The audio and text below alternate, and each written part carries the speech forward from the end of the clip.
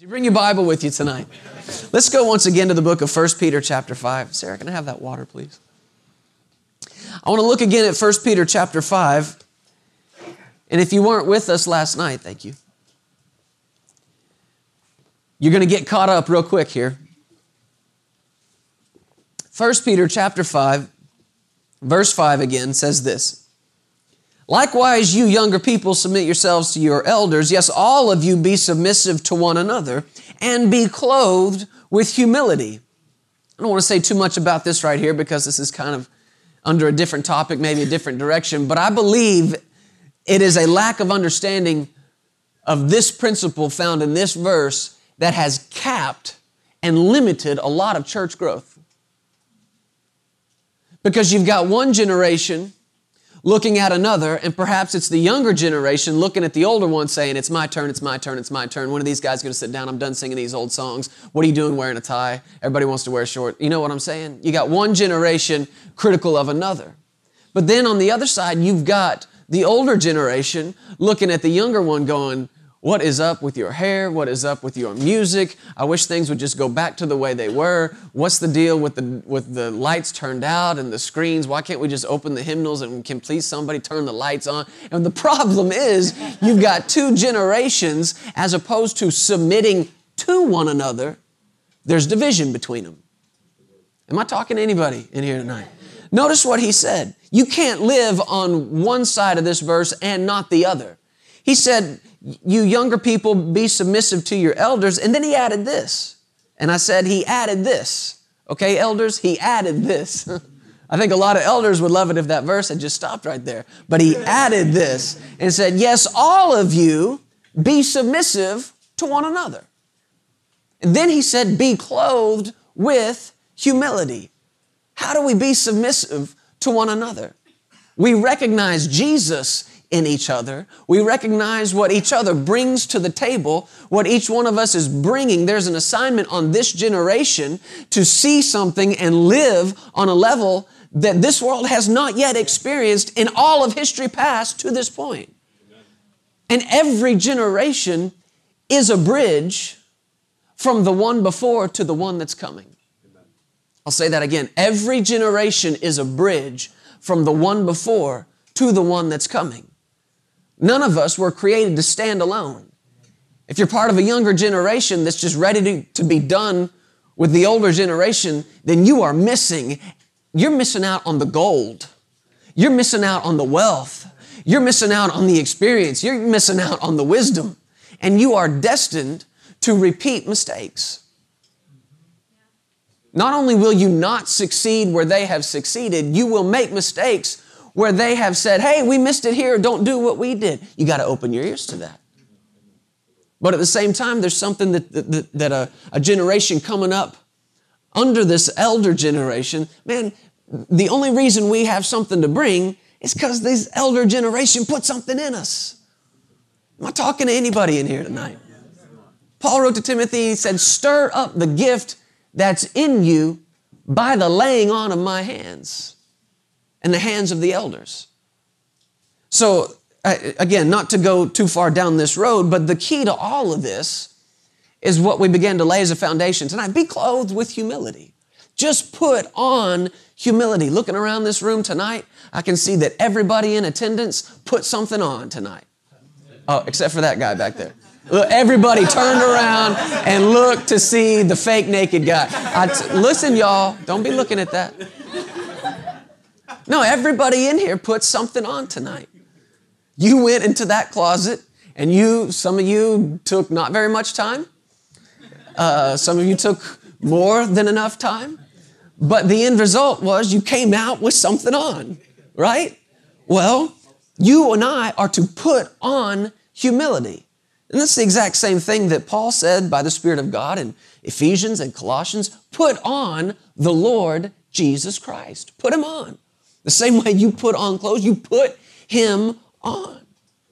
Now, the interesting thing about that is recognizing that to be conformed into the image of his Son, to be transformed into that word transformed means to have an outward appearance that resembles the inward nature. Does that make sense? To be transformed means to let what's inside come out. And when you put something other than the Lord Jesus on, when you put on pride, when you put on anger, when you put on bitterness, when you put on offense, when you put on resentment, you've got that still small voice of the Holy Spirit on the inside of you. It's a lot like the voice, gentlemen, of your wife. Just gained a lot of points with the ladies right now. Listen, it's a lot like the voice of your wife. You went in to put something on and you came out and she asked you this very important question. And she said, is that what you're going to wear? She said, is that what you're going to wear? In other words, that's not what you're going to wear. And you've got that same kind voice. You've got that same compassionate voice on the inside that just as you're about to let fly, you know what I mean? Somebody has said something and done you wrong and you have worked up this comeback. You laid awake all last night thinking, if I even get in the same room as this guy today, I'm going to tell him what I should have said yesterday but couldn't think of it, but I got it now. Is this anybody else but me? And you are just about to let that fly. You got that same small voice on the inside of you, and it's the voice of the Holy Spirit saying, is that what you're going to wear? Is that what you're going to put on tonight? Because that doesn't match. That does not match. It's like you coming out of that closet with a striped shirt and plaid shorts. Gentlemen, that does not match. Black socks with sandals and shorts, that does not match. All the ladies said, amen.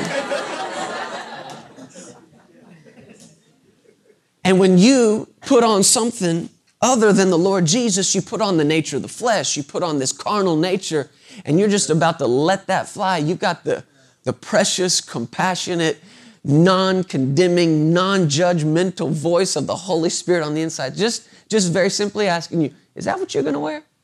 Because that doesn't match. That doesn't match what's going on in here. Amen? That's why we are to be clothed with humility. Then he goes on and says, God resists the proud, but he gives grace to the humble.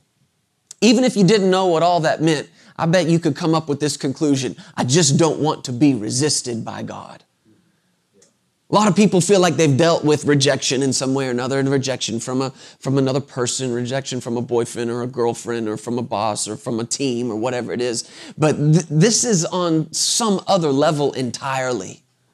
To be kept at arm's length from God. I don't want that in my life. Jesus came with the sole purpose of removing the distance between me and God. You look at that, the concept of the Old Testament sacrifice, and that word sacrifice and that concept of that was instituted because sin had gotten between God and man. And when they made that animal sacrifice, what that represented, that sin on that animal, that priest laid his hands on that animal, and that animal that was pure and white and spotless, there was an exchange that took place. This was all symbolic. There was an exchange that took place. You got his sinlessness, his purity, and that animal got all your junk, got all your sin. And then when they put that animal to death, they were, in their heart, putting to death the distance between them and God. Are you following that? Putting to death the distance between you and God. And Jesus came as that last and final sacrifice, once and for all, the Bible says. And it's not by the blood of bulls and goats, but by the blood of the Lamb of God, the Lord Jesus Christ. He killed the distance between us and God. And because of that, it is within the reborn nature. Every born-again child of God has this desire for closeness with their Father. That's what you were created for, fellowship. And if you knew that and you experienced that, then you look at this and say, I don't want anything that causes God to have to remove himself from me. which you can very clearly see, that is pride. He goes on, he says, but God gives grace to the humble. Anybody interested in grace? Anybody interested in more grace? We said last night, James chapter 4 says, but He gives more grace. I want to hear you say it again, more grace. More grace. Say it again, more grace. More grace. If He's given more, I want more. We've got a little boy, Justice James, 2 years old, and I think that's one of his favorite words right now, more. One more, Daddy. One more cookie. One more cookie, Daddy. One more. Actually, for a while, it was one more. And when we started saying, okay, one more, you know what he started saying? Two. But you know what? If you find that there's something your Father is given more of and you're interested in it, that's all you got to say. There's more grace, Daddy. More grace, Daddy. Oh, come on. I said more grace, Daddy. And He's just giving it out. God gives more grace to who? To the humble. In light of that, verse 6, therefore, humble yourselves. Makes sense, right? Under the mighty hand of God, that He may exalt you in due time. How do we humble ourselves under the mighty hand of God? Verse 7, here's the how. Casting all our care upon Him, for He cares for us. He cares for you. That is how you humble yourself under the mighty hand of God. Say amen if you believe this. Amen. You humble yourself by casting all of your burden, all of your worry, key word here, all of it. Don't hang on to any of it. Casting all of your care onto Him. Let's establish this again tonight. If casting our care is humility, what is keeping the care? It's pride. It's pride. Now we can start to go on a little bit in this after laying the foundation last night. This foundation of finding the motivation for casting the care, it comes from this realization and this revelation. He cares for me. I'm going to cast my care on Him because He cares for me. And the big reason you can't seem to shake the worry, parents, the big reason you can't seem to get rid of the worried thoughts about your children. People who work in business environments, the reason you can't seem to shake that worried thought, is this my last day on the job? They're making layoffs, they're making cuts. I know I'm just the next to go. I know I'm the next to go. And you wake up with that and you carry that through the day and you go to bed with that. Can I tell you something? That is literally physically making you sick. Did you know that? I was just studying this before we came for this conference. You can look up, not even in the Bible, it's on the internet. Medical journals find out what worry is doing to your body. It's eating away at you. Have you ever said that before? Man, this thought, this fear, it just seems like it's eating away at me, just gnawing away at me. And if you were to look up the word worry, you'd find a bunch of definitions, and most of them you'd go, yeah, I knew that. It just means to have your mind preoccupied. It means to have the peace of your mind disturbed and to be concerned or overly concerned. You knew that about worry, right? Can I give you a definition? This is an actual definition of the word worry that surprised me when I found it. To worry means to lacerate by biting. To lacerate by biting. What's interesting about that is if you were to just keep reading here for one more verse, verse 8, be sober, be vigilant, because your adversary, the devil, walks about like a roaring lion, seeking whom he may devour. Seeking whom he may lacerate by biting. How does he do that? Worry. The cares of this life, the cares of this world. And we have not been as aggressively against worry as we've needed to be. The big revelation here begins with, I know how much He loves me. I cast my cares on Him because I know how much He loves me. I started to say this to you a moment ago. Do you know why you can't seem to shake those thoughts, to shake those fears, to shake those worries? You lay there at night going, I want to sleep. I would love to go to sleep. I'm tired. And you're just laying there looking at that clock, watching minute after minute after minute after hour go by, going, why can't I sleep? And that worry's keeping you awake. And I'm going to tell you the big reason. You have no idea how much you're loved. You have no idea how much you are loved by your Father and His Son, Jesus. The big revelation is here, I will cast my cares on Him the moment I realize how much He cares for me.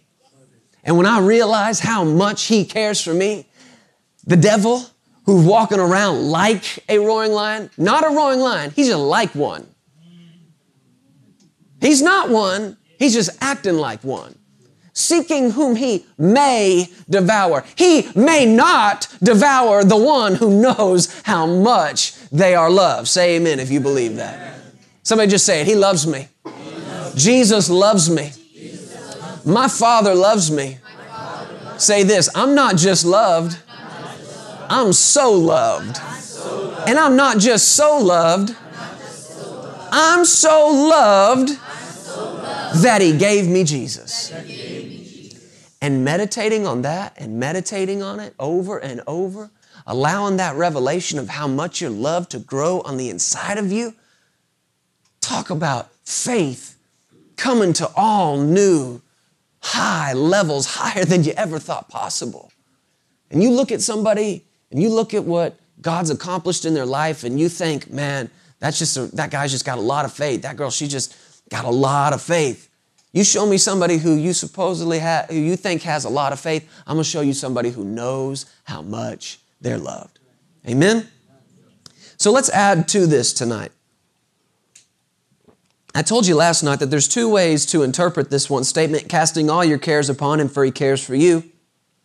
And last night was the night we dealt, first of all, with casting our cares upon Him because we know how much He loves us.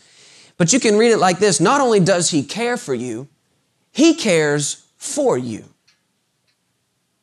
That makes sense? Not only does He care for you, He cares for you.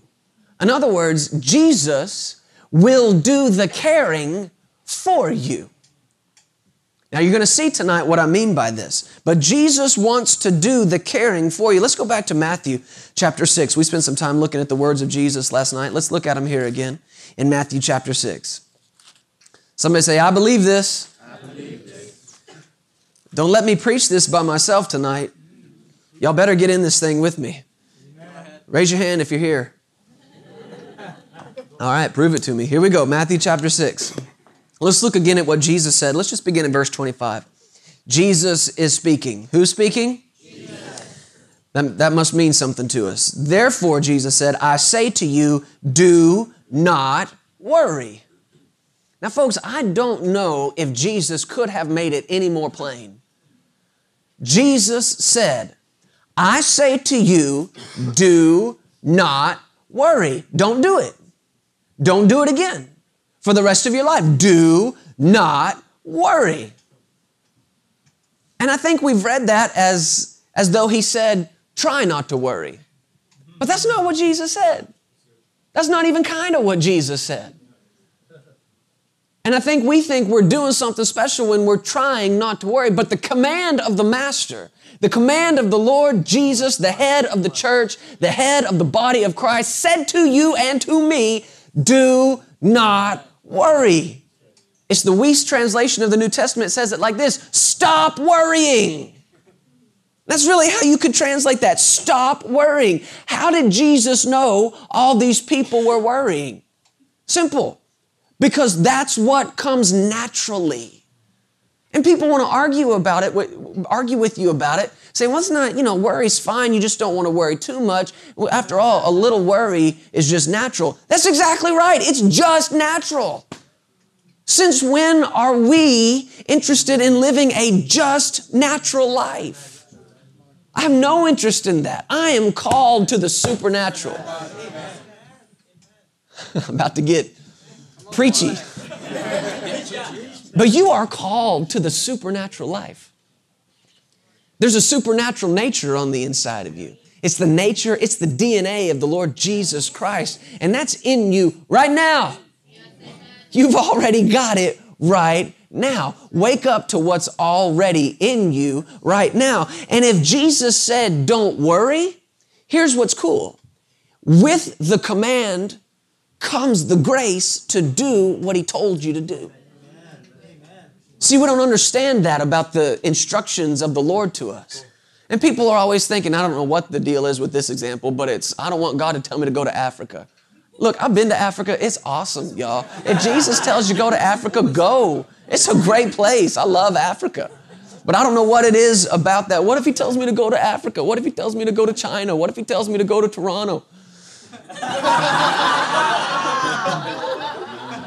Well, here's what's cool about that command.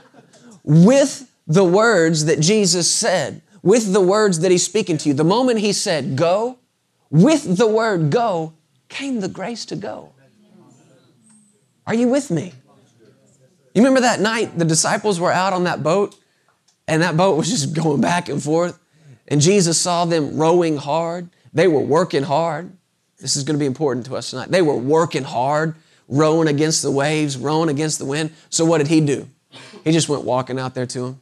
Hey, y'all, wait up. Jesus went walking on the water out to these guys. And of course, some of them thought it was a ghost, naturally. And then Peter said, Jesus, if that's you, tell me to come and I will come to you. And you look at what the Bible says. You know what Jesus said? He said this word, come. Come. That's all He said. But with the word that Jesus spoke to him came the grace to get out of the boat and walk on water like it was dirt or dry land. The word come, C-O-M-E or whatever, however you spell it in the language Jesus said it in, it literally became foundation under Peter's feet. That word and Peter's belief in that word became something to stand on. So if Jesus says to you, do not worry, you know right away, okay, He's already given me the grace to not worry.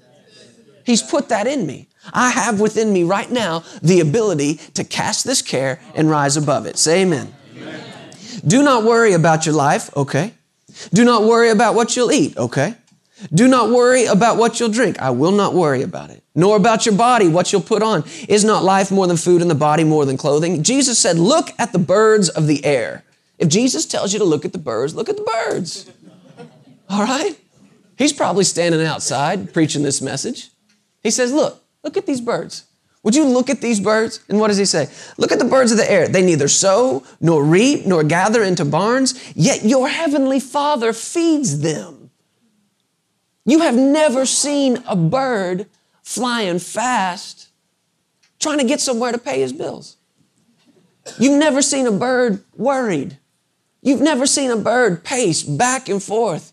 I gotta fly south. What am I gonna do?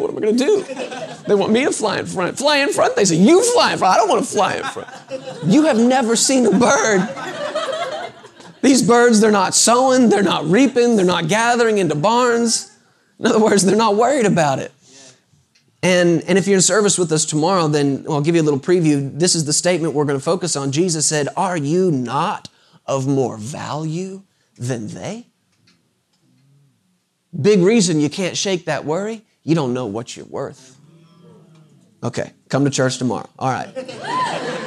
Verse 27, Jesus said, which of you by worrying can add 1 cubit to his stature? I don't know why He used that as an example. Can worry make you taller? Can wishing you were taller make you taller? No. Anybody tried? Gail? I know you tried a little bit, sweetie. You tried just a little bit. Jesus said in verse 28, so why do you worry about clothing? Is your worry about what you're going to wear going to help you find something to wear? Is worrying about the clothes on your back going to put clothes on your back? Has anybody ever stayed up all night worrying about something and the next morning it was fixed because you worried about it? Oh, man, I'm glad I didn't go to sleep last night. So thankful I worried over this. Look what my worry fixed. Nothing. Why do you worry about clothing? Jesus said, consider the lilies of the field, how they grow. If Jesus tells you to look at the flowers, look at the flowers. He said, consider the lilies of the field, how they grow. How they grow. So we're going to look at the flowers and we're going to find out how they grow. All right? Anybody interested in growth in your life? And now I'm not back to the being taller thing. I'm talking about other kinds of growth, like growth spiritually, growth financially, growth materially, growth in your soul, growth in your family, growth in your business, whatever it is. Growth is a good thing, right? And Jesus said, look at these flowers and we're going to find out how they grow. Consider the lilies of the field, how they grow. They neither toil nor spin. Isn't that interesting? He said, look how they grow, but to tell you how they grow, he had to tell you how they don't grow. Are you following me? Is this making sense to anybody? Should I preach it in tongues? Will that help it make more sense? Just try to stay on track with this. To get across to us how they grow, Jesus had to let us know how they don't grow. What's he saying? He's saying this. This is not how you're going to grow either. Thank you, Lord. There's some things here that I've never said before, so y'all help me say it. Help me get this out. Y'all be believing God with me. Consider the lilies of the field, how they grow. They neither toil nor spin. Somebody say the word toil. Jesus said they grow, but it's not by toil. The word toil means to feel fatigue, to work hard, to labor, or to be wearied. Let me read that to you again. And this is the Bible definition of it. To feel fatigue, to work hard, to labor, and to be wearied. Now, without a show of hands, how many you could say, my picture is probably next to that definition in the dictionary? To feel fatigue, at the end of every day, just fatigue, just absolutely emptied out with just nothing left. To feel fatigue, to work hard, labor, to be wearied. I know you're hearing this going, isn't that just a good work ethic? But we got to come back to what Jesus said. He said they grow, but it's not by their toil. These flowers grow, but they ain't working to grow.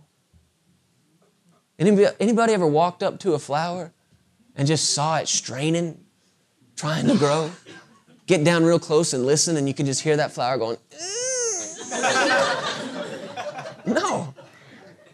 They're not toiling, nor are they spinning. I'm so glad he used that word spinning.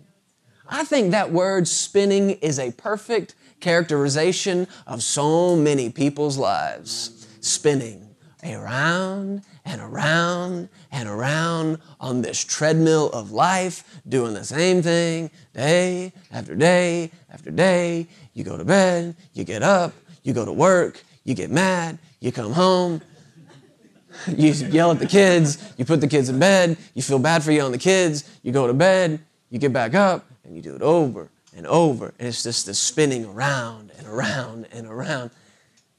And we think that's called living.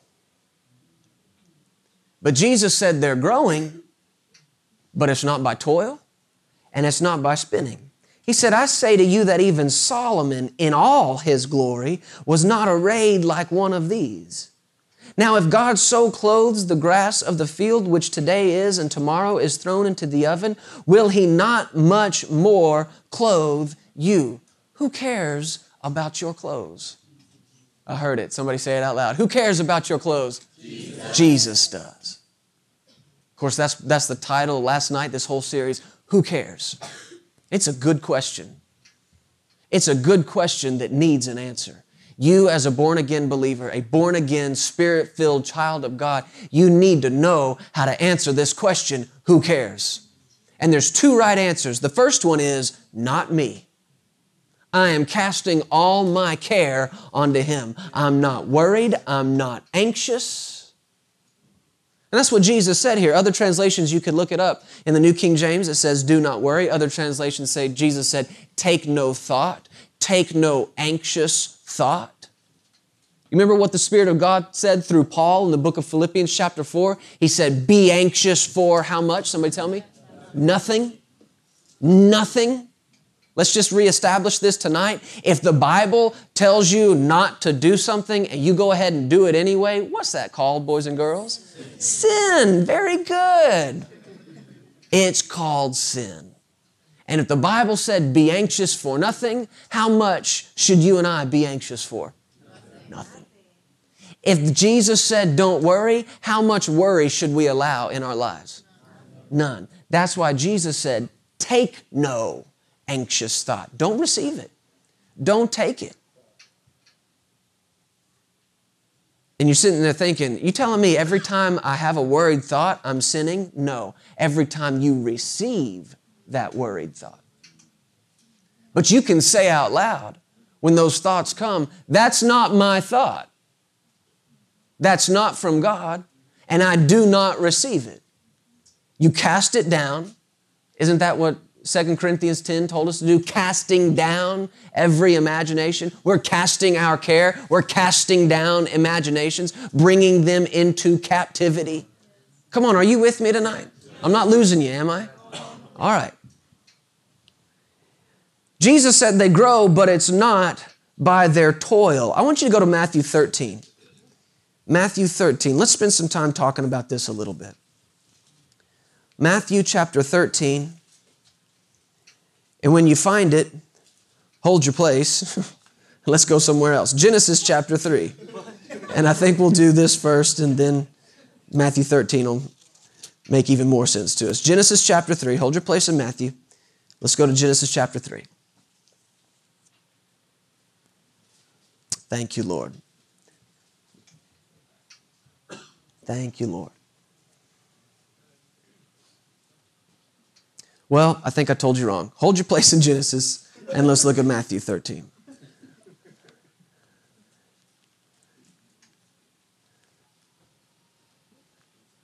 And I think we can do it like this. Matthew chapter 13. Thank you, Lord. I receive your help tonight. In Matthew chapter 13, you find what we call the parable of the sower. Does anybody remember this one? You see it also in Mark chapter 4 and Luke chapter 8. And there's some real significant things in the parable of the sower. As a matter of fact, it's the first parable Jesus told. And after he told it, the disciples came to him and said, kind of privately, away from the crowd, they're like, what's up with the parable? Because Jesus stood up there and he said, a sower went out to sow. And he's talking to this big group of people, this big crowd that's come to hear Jesus preach, right? And he's going to start preaching to them, but he says this, a sower went out to sow. And behold, some of the seed fell on the wayside, and the birds came and devoured it. And some seed fell on stony ground, and because there was not much earth, it did not take root, and it sprang up, and the sun scorched it, and it became unfruitful. And some seed fell among thorns, and the thorns sprang up and choked the seed, and it too became unfruitful. And then he said, some seed fell on good ground, and it yielded a harvest, some 30, some 60, some 100-fold. And that was his message. And so the disciples are probably standing there going, this is good. Yep, yeah, yeah, he's right, you know. Yeah, this is good. And at the end of it, they come over to him, what was that? All these people came to hear you preach. I mean, we appreciate the agricultural and farming advice that you have just so graciously given to us, but what in the world was that? And listen to what Jesus said to him. He said, if you don't understand this parable, how then will you understand any? So there's something really key in there. And then he said this to them, now hear the parable. They heard it, but they didn't hear it. And now they're about to hear it. And he began to explain it to him, and he said, look, the sower sows the word. Somebody say the word. That seed that he was talking about was the Word of God.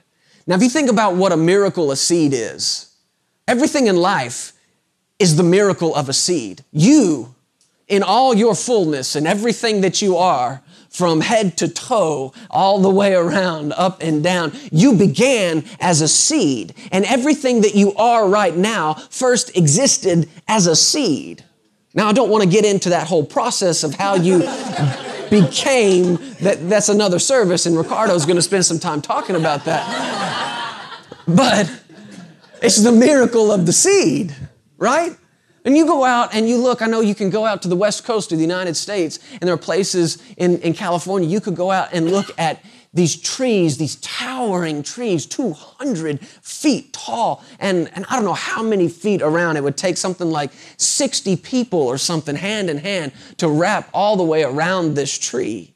And these trees, and they're huge. They're just mind-boggling how big they are. But what's even more mind-boggling is that whole tree existed in a seed. That whole thing was in this seed. All of it. And even in the state of being a seed, it has the potential of producing that whole tree. Well, the Word of God is a seed. The Bible says we were not born again by corruptible seed, but by incorruptible seed, which is the Word of God. So everything that's in the Word, your salvation is in the Word, your healing is in the Word, your peace is in the Word, your joy is in the Word, your restoration, your redemption, your recovery, everything that you need is in the Word, and the Word is the seed that has the potential of reproducing all of that. You were born again by the seed of this incorruptible Word. But what's astounding to me is that Jesus said the Word got sown 4 times and it only worked once. It only worked once. Do you think that Jesus or your Father in heaven is happy with those statistics? That the Word in all its glory and all its potential and all its ability is only working in 25% of people? I don't think He's happy with that. If you had 4 kids, would you be fine and dandy if 3 of them were dying and going to hell, but you had one who's doing all right? No, not at all. And Jesus is saying, look, the Word is being sown, but there's something that's keeping it from working in your life. And you could go, we could spend entire services on each kind of ground here, but I want to draw your attention to what He said in the 22nd verse. Notice this. Jesus explaining this parable says, now he who received the seed among thorns is he who hears the word. So everybody heard the word. But the one who heard it, that received the seed among thorns, he heard the word, and the cares of this world, the deceitfulness of riches, Mark chapter 4 adds the lust of other things, they choke the word, and he becomes unfruitful. Did you notice that? Jesus is talking about thorns. Have you noticed, and I don't know if anybody in here is really into gardening. I'm really not into gardening. My mom was really into it. Therefore, there was a few years in junior high and high school that I was required to be really into it, but I'm no longer really into it. But what I can tell you, what I do know, is that nobody goes out and buys thorn seed. Do they? No. The reason you don't have to buy thorn seed is because the earth produces it for you.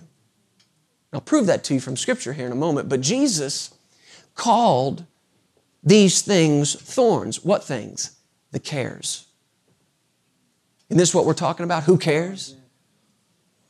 The cares of this world. Jesus called them thorns. And He said, when the cares of this world, when they enter in, when you receive that, when you take that worried thought, it chokes the Word. You want to know why the Word has been limited in your life?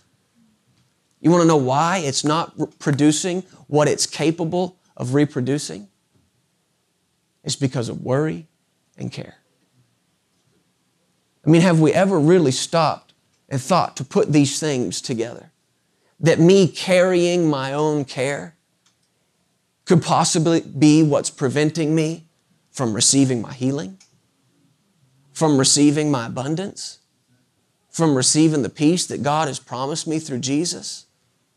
Have I seriously put a limit and a cap? Have I limited God's ability in my life just by simply carrying my own care? The answer is yes.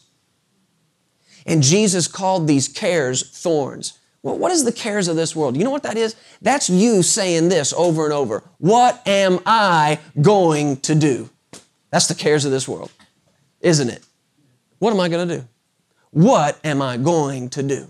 You name the situation, you name whatever it is, if it's in your family, if it's on your job, wherever it is, whatever it is, something's going wrong, and the immediate response is always this: what am I going to do?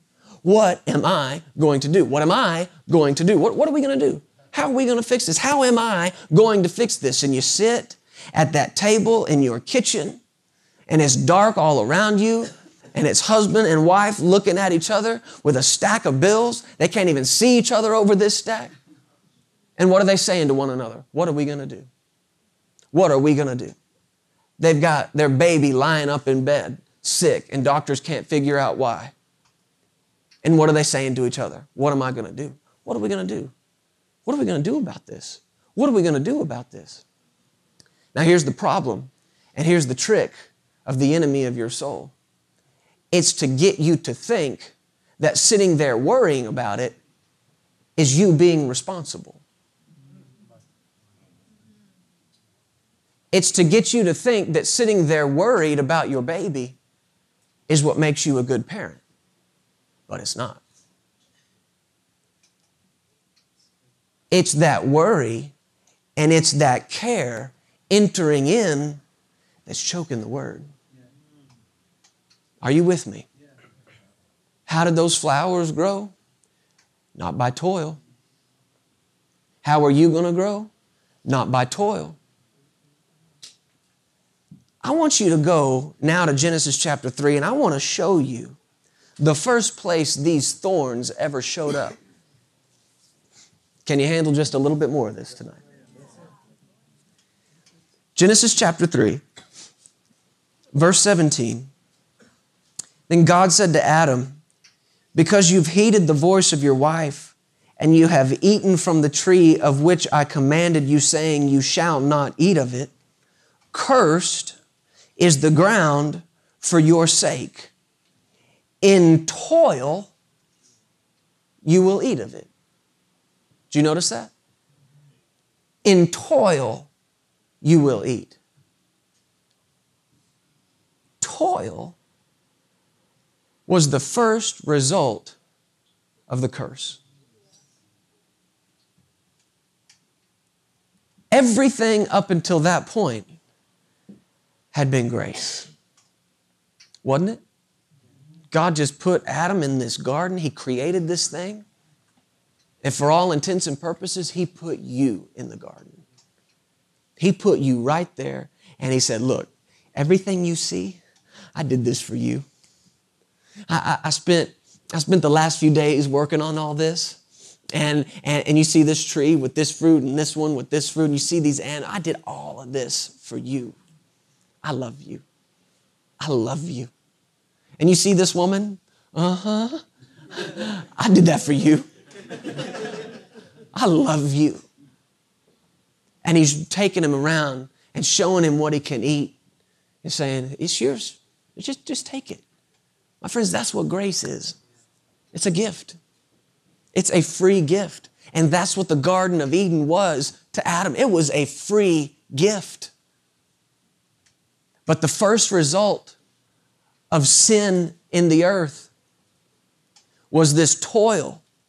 And now God said, cursed is the ground for your sake, and in toil you will eat of it. Used to, eating was a gift. Now it'll be by you working, feeling fatigued, laboring, and being weary. But if you want to eat, it's going to require you to toil. He went on to say, in toil you'll eat of it all the days of your life. Verse 18, both thorns and thistles it will bring forth for you. Didn't I tell you a moment ago, nobody buys thorn seeds? Why? Because the earth does it. The earth does it. It's natural. Let me say it again. It's natural. It's natural. And when Jesus said the cares of this world entering in, those are thorns. Isn't that what people say? It's only natural to worry. It is. That's exactly what it is. It's only natural. And you don't even have to try to worry, do you? Has anybody ever tried to worry? You had a beautiful day. It was a beautiful Saturday and you did nothing but what you wanted to all day long. And when the sun was shining and it was well above freezing outside, you know, that day of the year here. And you just enjoyed that day and there was nothing but peace all day long. And you got to the end of the day and just before you turned out the light, you realized, I have not worried all day. Okay, before I go to sleep tonight, I need to worry just a little while. What am I going to worry about? Let me think. Got to make it a good worry. Has anybody ever done that? No, you've never had to try to worry. Why? Because it's natural. The nature of the flesh will do it for you. He said, both thorns and thistles it will bring forth for you, and you will eat the herb of the field. Verse 19, in the sweat of your face, in the sweat of your face, you will eat bread.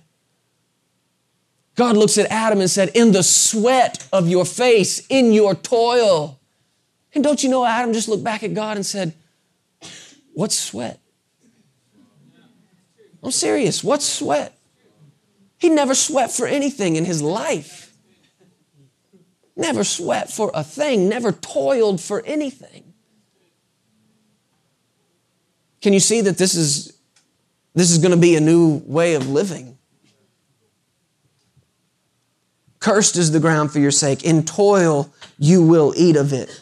What's interesting, in the Old Testament, you find this word toil, and it's the same word as sorrow. Same word as sorrow. The book of Proverbs, I think it's chapter 10, that says this, the blessing of the Lord will make rich, and it adds no sorrow. Other translations say it adds no toil with it. You may not have expected to hear this in church tonight, but there's a lot of ways to get rich, y'all. There are a lot of ways to get rich, a lot of ways to be wealthy, a lot of ways to have a lot of stuff. But all of them, except one, will add toil and sorrow to your life. There's a lot of rich people that did not get rich with or by God, that did not get rich with or by biblical principles. They got to that place just hard work. You listen to them tell their stories, and it says just hard work. Just hard work. I failed over and over, but I just kept getting back up. Can I tell you something? Be careful what you let inspire you. Be careful, be watchful over what you allow to inspire you. Because when you allow somebody's success story that's all about them failing, then getting back up, and then failing and getting back up, and then failing and getting back up, hey, they got where they are, that's great, whatever. But can you see the sorrow that was added all along the way? Be watchful over what you let inspire you. Failed marriages, infidelity, lost everything, got it all back, lost it all again. Can you see the sorrow that's being added to it? Hey, there's a lot of ways to get healed, aren't there? We got medicine for everything now, baby. You can take something for anything you got. And there are a lot of ways to get healed, but all but one of them will add sorrow to you. Just watch the advertisement, right? You got a headache? Okay, well, take this, but be careful and don't drive while you're taking it. And don't operate heavy machinery. And some of the side effects are you're not going to sleep for the next week. And you might develop a stomach problem. And in some rare cases, you'll have dry mouth and insomnia. And in even rare cases, death. It'll heal you, but it'll add some sorrow along the way. But there's only one way that adds no sorrow. There's only one way that adds no toil. Now let me just jump ahead and say this. What I believe Jesus is communicating to us in this passage in Matthew 13, He's introducing this day of grace. He's saying the seed of the Word, the seed of grace being sown in your life will not be cultivated alongside you working for it. The seed of grace cannot grow at the same time as you trying to earn something from God. You cannot toil enough for salvation. Can you? Why? It's a free gift. It was a free gift called grace, and your toil could not earn it, cannot earn it. And in the same way, your healing is a gift called grace. You cannot work for it. You cannot earn it. You could not earn the infilling of the Holy Spirit. It was a gift called grace. You cannot earn the peace that Jesus came to bring. Why? Because it's a gift called grace. You couldn't earn your salvation. You couldn't earn the Spirit. You can't earn peace. You can't earn joy. Can I ask you a question? Why are you trying to earn a living? Now watch out. I did not tell you to quit your job. Stay with me on this. But you cannot toil for what only grace can provide. You cannot toil for what only grace can provide. Thank you, Lord. Say amen if you believe this. Amen. Okay, Jesus, now where? Oh, we can go a few directions here, but I want to make sure it's the right place. Thank you, Lord. Go to 1 Corinthians chapter 15. Just a little bit more? Just a little? Just a little? Okay. 1 Corinthians 15. Wrong. Luke chapter 5. Go there. I think the Lord just wants to see if I am humble enough to correct myself after I say something out loud. I got no pride. Please. Are you kidding? Have you seen this jacket I'm wearing? I got no pride. Luke chapter 5. Luke 5. And we'll get to 1 Corinthians 15 sometime tonight. Oh, thank you, Lord. Verse 3, then Jesus got into one of the boats, which was Simon's, and he asked him to put out a little from the land, and he sat down and taught the multitudes from the boat. When he had stopped speaking, he said to Simon, launch out into the deep and let down your nets for a catch. But Simon answered and said to him, Master, we have toiled all night long and caught nothing. Nevertheless, at your word, I will let down the net. Now, he may not have known much, but he knew enough. Nevertheless, at your word, I'll let down the net. What was his response? I've been working all night. Do you think this definition would describe Peter? To feel fatigue, work hard, labor, and be weary? And if you caught nothing, I think sorrow would be an accurate description too. Worrisome labor. That's how the Old Testament defines toil and sorrow. Worrisome labor. Painful, grievous labor. When you toil and work and sweat all night long and come home with nothing, that is worrisome, painful, grievous labor. I want you to just get the image. I want you to get an understanding of the condition Peter was in. Now, of course, you know the rest of the story, but just stop for a moment. I want you to get an idea of the condition he's in here. I've been working all night long. I have toiled all night long. Now hold your place here. Let's look at 1 Corinthians. We're going to come back to this. We won't leave Peter there by himself. 1 Corinthians. Like I said, we're putting some things together tonight in a way I never have before and just endeavoring to be led by the Holy Spirit here. 1 Corinthians chapter 15. Oh, thank you, Lord. Thank you, Lord.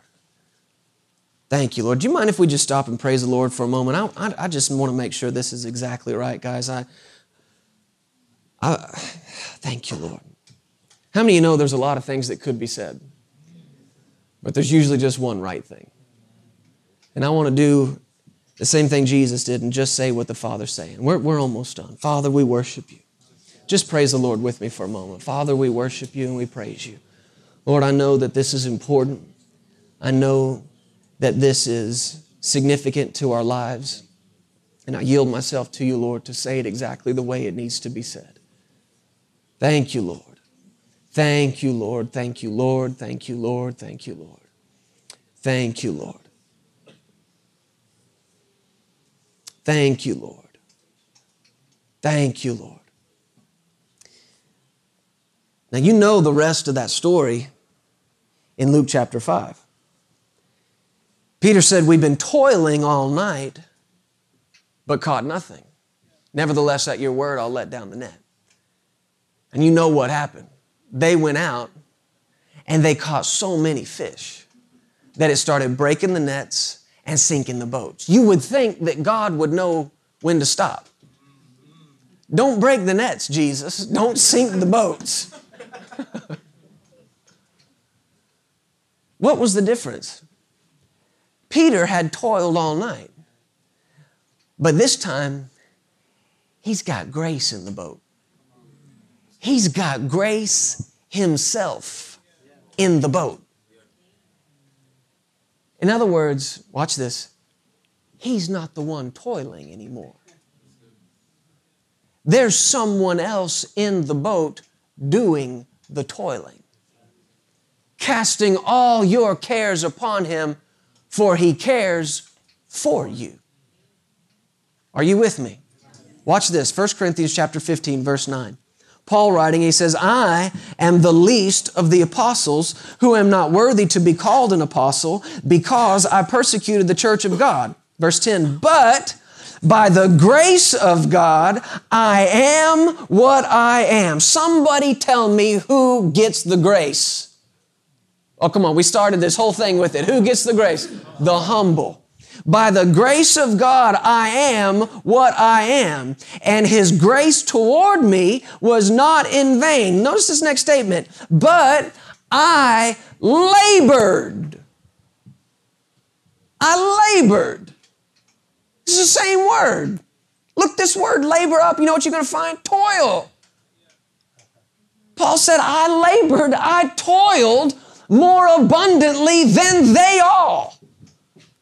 They all who? All the apostles. All of them put together. Paul's going, I'm working harder than anybody. Maybe that's the description of you as well. You're looking around in life and it seems like nobody else is doing anything and you're doing all of it. I labored more abundantly than they all. I've toiled more than anybody. And you look at the man's life and you think, yeah, you know what? He's probably right. He's preaching. He's traveling. He's in boats. When he's not in a boat, he's in a boat wreck, bobbing up and down in the middle of the sea.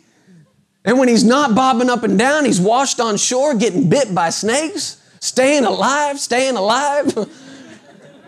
And he goes to the next church and he preaches. And the whole time he's preaching at that church, he's got this other church in his heart. And he talks about how strongly he loved them. I mean, he labored more abundantly than they all. And this would be confusing. In light of what we're talking about tonight, in light of casting the care, this would be confusing if it weren't for these three words that he added next. I labored more abundantly than they all, but everybody say these words with me. Yet not Oh, come on. Now we're getting somewhere. Now we're getting somewhere. These three words, I believe, define the life and the ministry of Paul, and they can and should define your life too. Let these three words be the definition of who you and I are. Yet not I. That should explain your whole life. Paul says, you know what I am? Somebody comes in and says, Paul, you're working hard. He says, you know what I am? I am working hard. I'm working harder than hard. I have labored more abundantly than they all. Yet not I. Yet not I. Watch this. If it's not Paul laboring, then who is it? Yet not I, but the grace. The grace. I'm not the one working. The grace is the one working in me. Do you see this?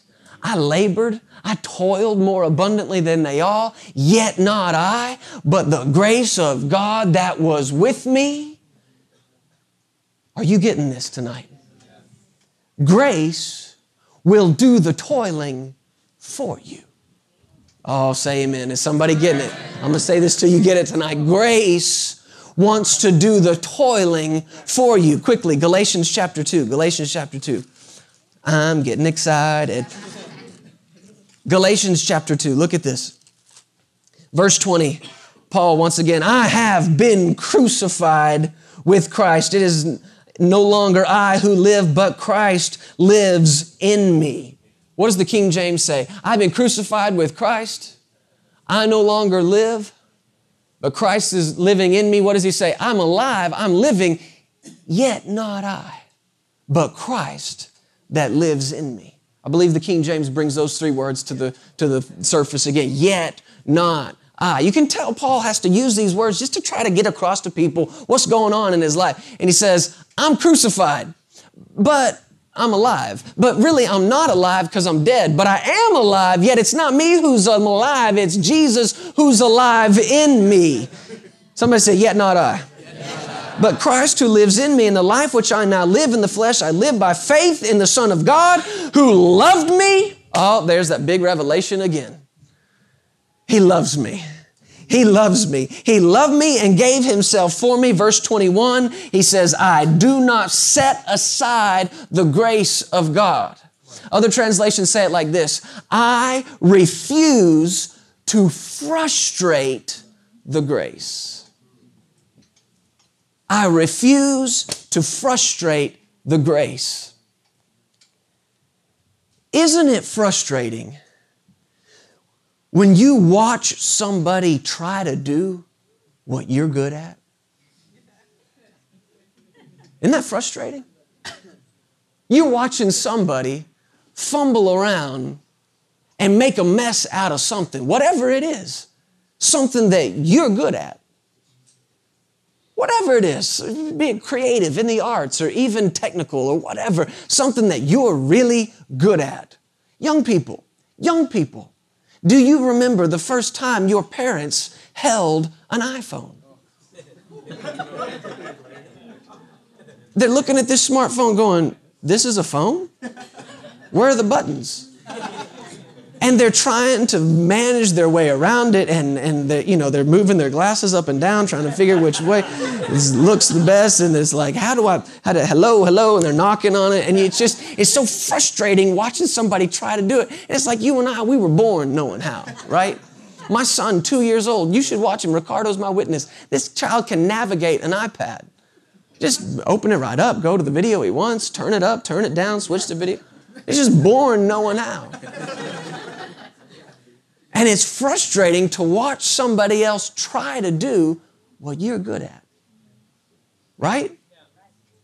There comes a point where you just want to push them aside and say, please let me do this for you.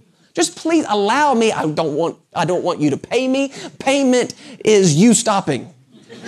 That is payment enough. Allow me to do this for you. Please, dear Lord, give this to me.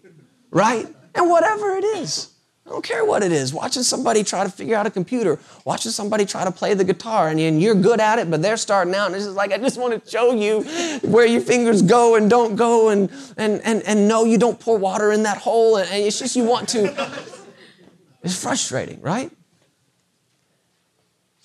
Grace is a professional caretaker.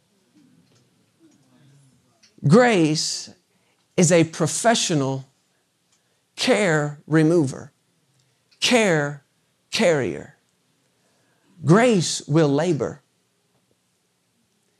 Do you know how frustrated Grace has been watching you toil? Watching you labor? All the while, standing there right next to you saying, just please give this to me. Would you please just give me the care of this?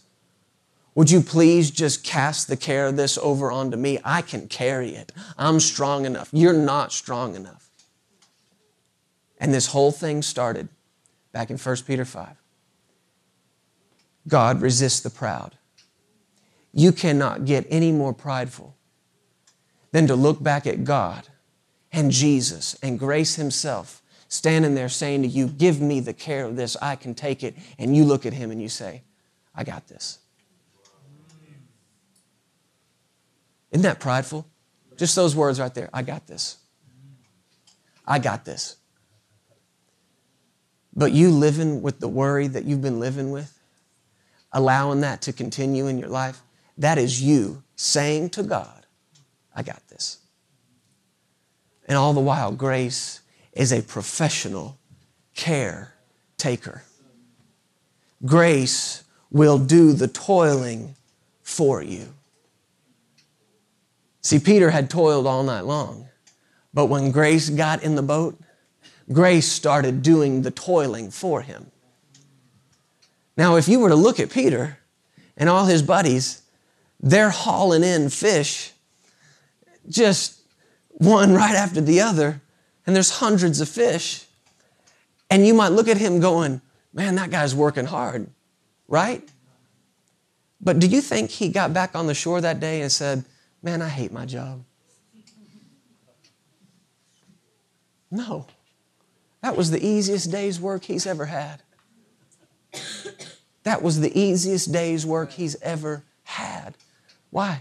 Because Grace caught all those fish. Grace is a professional fisherman, evidently. Who knew? But I'll tell you what happened. The earth had been cursed, but the blessing came back. You remember what the blessing was? The very first thing God ever said to Adam? Have dominion over the fish of the sea. The man with dominion got in the boat.